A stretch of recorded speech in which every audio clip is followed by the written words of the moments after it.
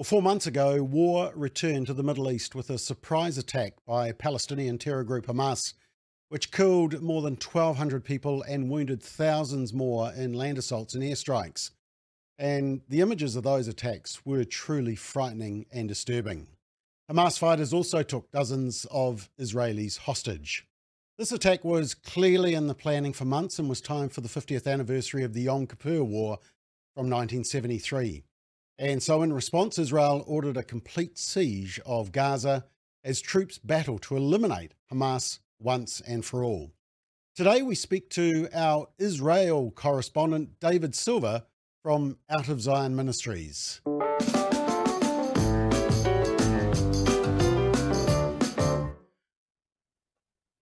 Hi David, it's good to have you back on McBlog. 4 months ago, this horrific attack occurred. Has that been does that seem a long time ago, or does that seem like just yesterday? Yeah, good question, Bob. When you say 4 months, it sounds like it's not so long a time, but it's been 4 months of really, a situation that the country's never had to experience before. So in some ways, it may have gone quickly, but in other ways, it's been grueling. And of course, we all want to see an end to it, but that's not going to happen anytime soon, I don't think. Now, the news that we were hearing through New Zealand sources was that Hamas were offering a ceasefire. Is there any truth to that, and could you rely on that? Yeah, there was truth that it's been in negotiation by Qatar and Egypt. America, of course, was involved in that. It's been going on for a week or more now. Hamas gave a proposal yesterday, which was just totally ridiculous. They wanted it to last for like 3 periods of 45 days. So that's 135 days. They were going to release the young woman, the children, there's only 2 or 3 children, I think, the older people and anybody who was sick. And they wanted, I think, 500 terrorists released from our prisons in the same kind of categories. And then the next 45 days, they would release the males, the men who are alive. And they wanted 1,500 males released from our prisons again. And then the final stage would have been to exchange dead bodies. And I think there's I don't know who's got the most, but actually we probably have more than they had, because we took a lot of the ones who were killed on the day into Israel. But they also demanded a total ceasefire, which would be permanent in the end, and all of our troops to be removed from the Gaza Strip, no surveillance, so we wouldn't know what they were up to. And in small print, they even wanted to stop Jews and possibly Christians as well, I would say, visiting the Temple Mount. So just an hour ago, our Prime Minister officially turned that down. So at this point in time, there's no deal. Yeah, I always find it fascinating that they're not very good at maths, because it's always kind of like release 1 Israeli hostage for about 20 Palestinians, and they sort of say it without even blinking. It's an interesting. Well, I mean, we gave them 1,016 for one in the case of Gilad Shalit, and one of those who was released is Sinwar, who is now the head of Hamas in Gaza and is really responsible, hands-on for what happened on October the 7th and for what's been happening since. So just remind us how many one hostages? For one would be, one for one would be relatively fair, and I like that idea of giving the same kind of people backwards and forwards, but not the numbers. And one of the people who they are requesting to be released has 54 life sentences. So obviously he killed 54 people, and they want him to be released.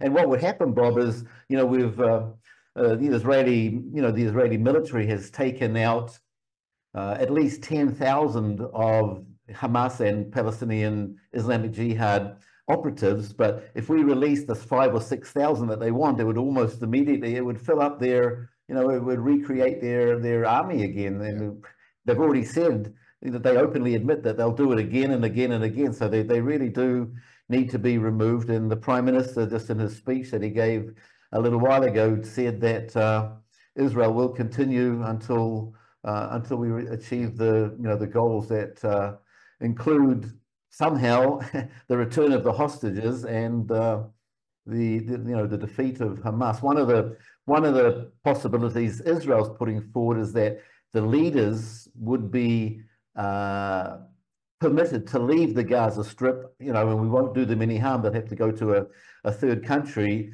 and that, of course, would for a time anyway, it would remove Hamas from control of the Gaza Strip. But I'm sure younger people would come in sooner or later and try to fill their shoes. But I'm not sure that they would submit to that condition. And can you just remind us how many hostages are still held by Hamas?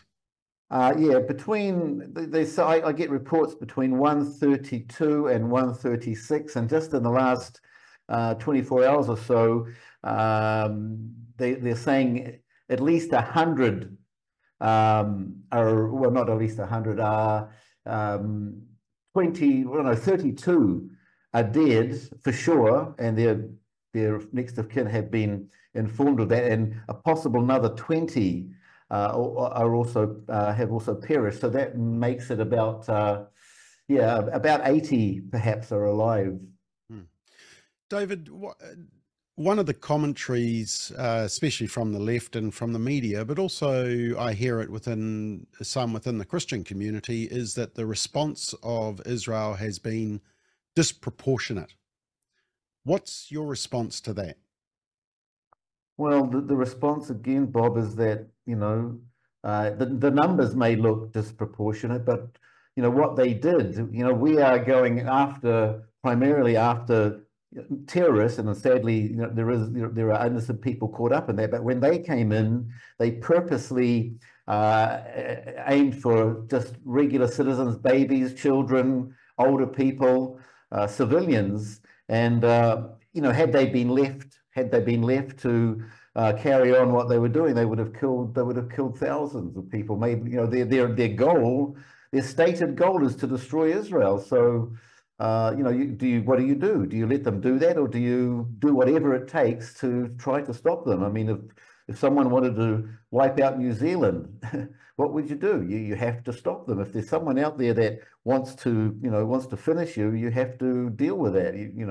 I think the problem is the Western world doesn't really understand that mentality. They maybe they think they're just joking when they say that. But when this motto they're using at the moment, from the river to the sea, what they mean, and a lot of people don't even know. They go to these demonstrations, they don't even know what river or what sea, but they're talking about from the Jordan River to the Mediterranean, and that leaves no place for Israel. Yeah. In terms of Israel, is it? I mean, 4 months on, is it sort of back to normal? Is there tourism going on? Have families got back to normal life? No, they haven't, and Bob, I don't know how they ever will. I mean, there are 1,200 families that have lost. On October the 7th, 1,200 families lost somebody, for at least one member of the family. Some of them lost several members, and there's 560 soldiers. So there's 560 families who have lost sons or uncles or fathers, brothers. So that their lives will never be normal again. We see the funerals almost every night.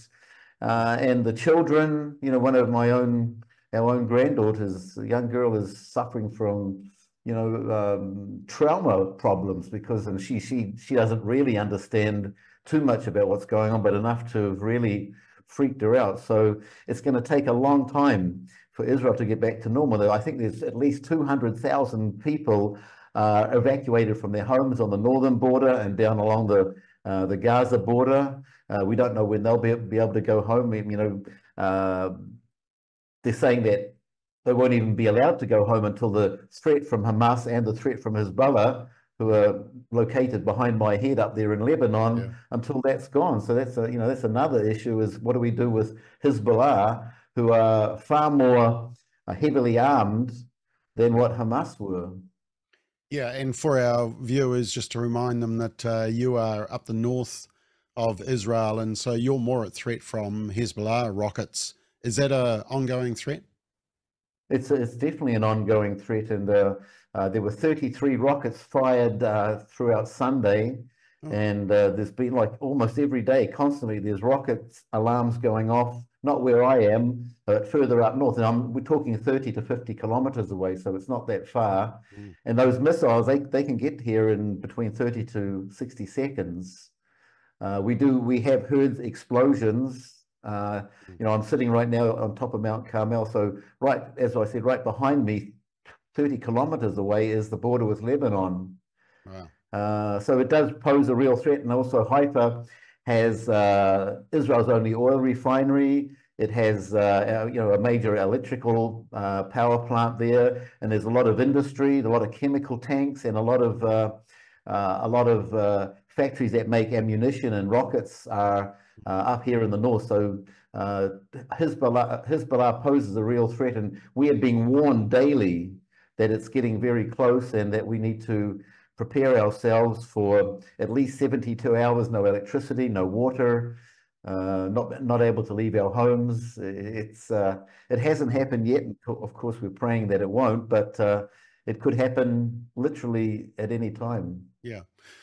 Of course, the UN affiliated group, the Relief and Works Agency, UNRWA, the news broke that some of their staff were involved in the Hamas attack, and it's believed that about 10% of that group are direct affiliation with Hamas. Interestingly enough, I was monitoring that news, and it took about 3 days to actually find its way into the New Zealand mainstream media. And of course, we fund that. Fortunately, we've withdrawn funding. Did it surprise you that a UN group would be guilty like that?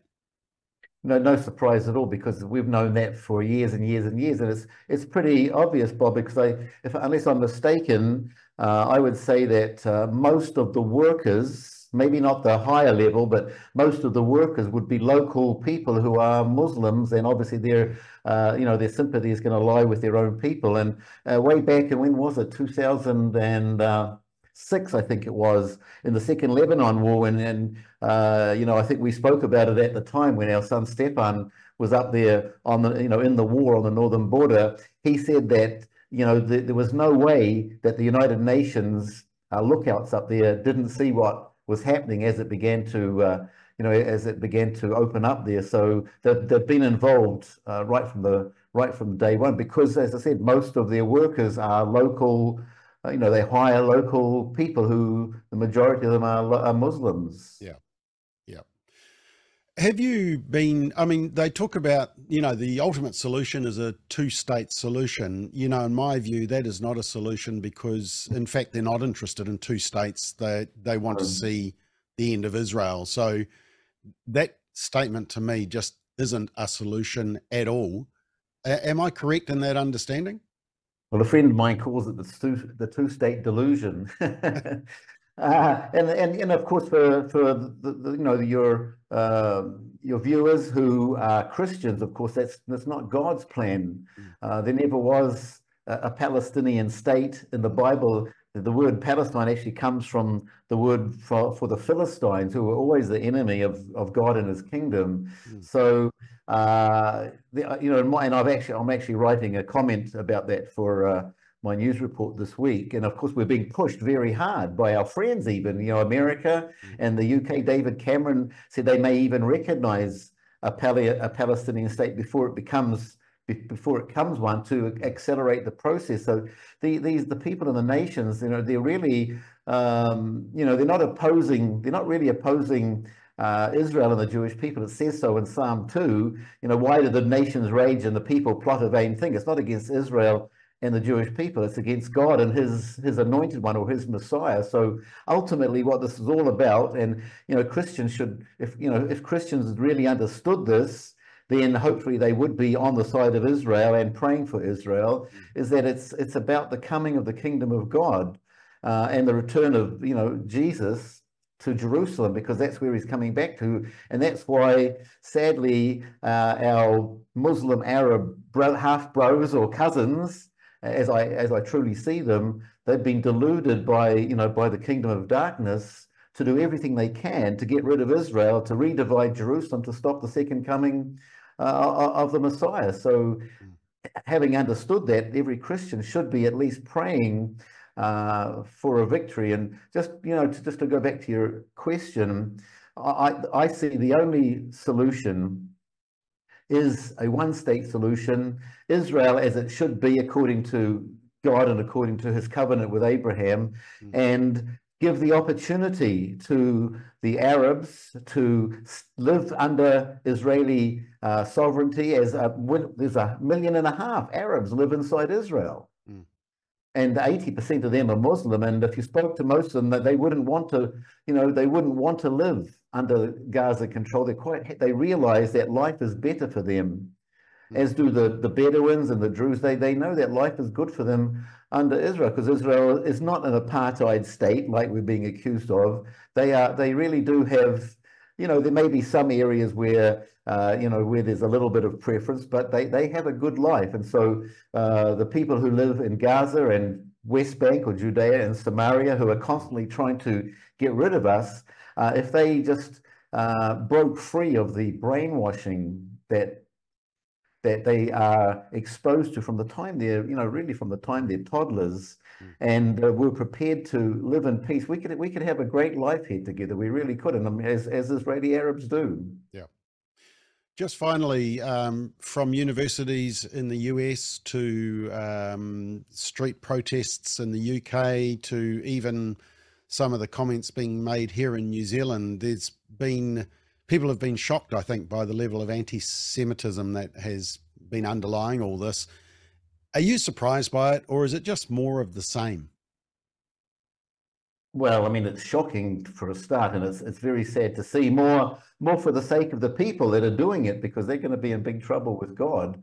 It really is more of the same, and it's not something new.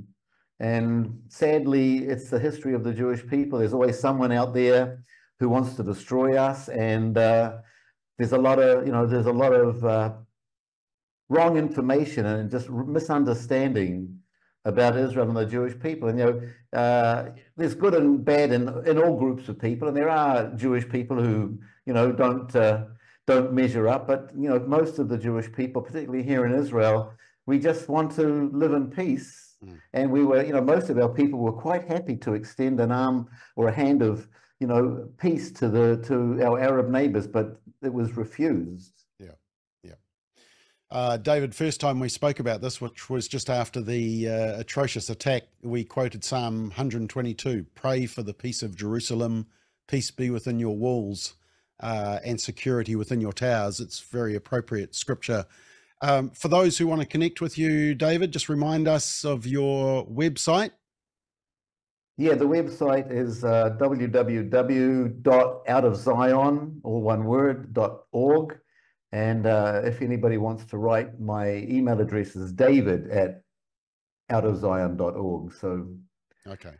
And a reminder to our viewers that you're actually a Kiwi living in Israel with doing this fantastic ministry. Originally raised in, was it Morrinsville?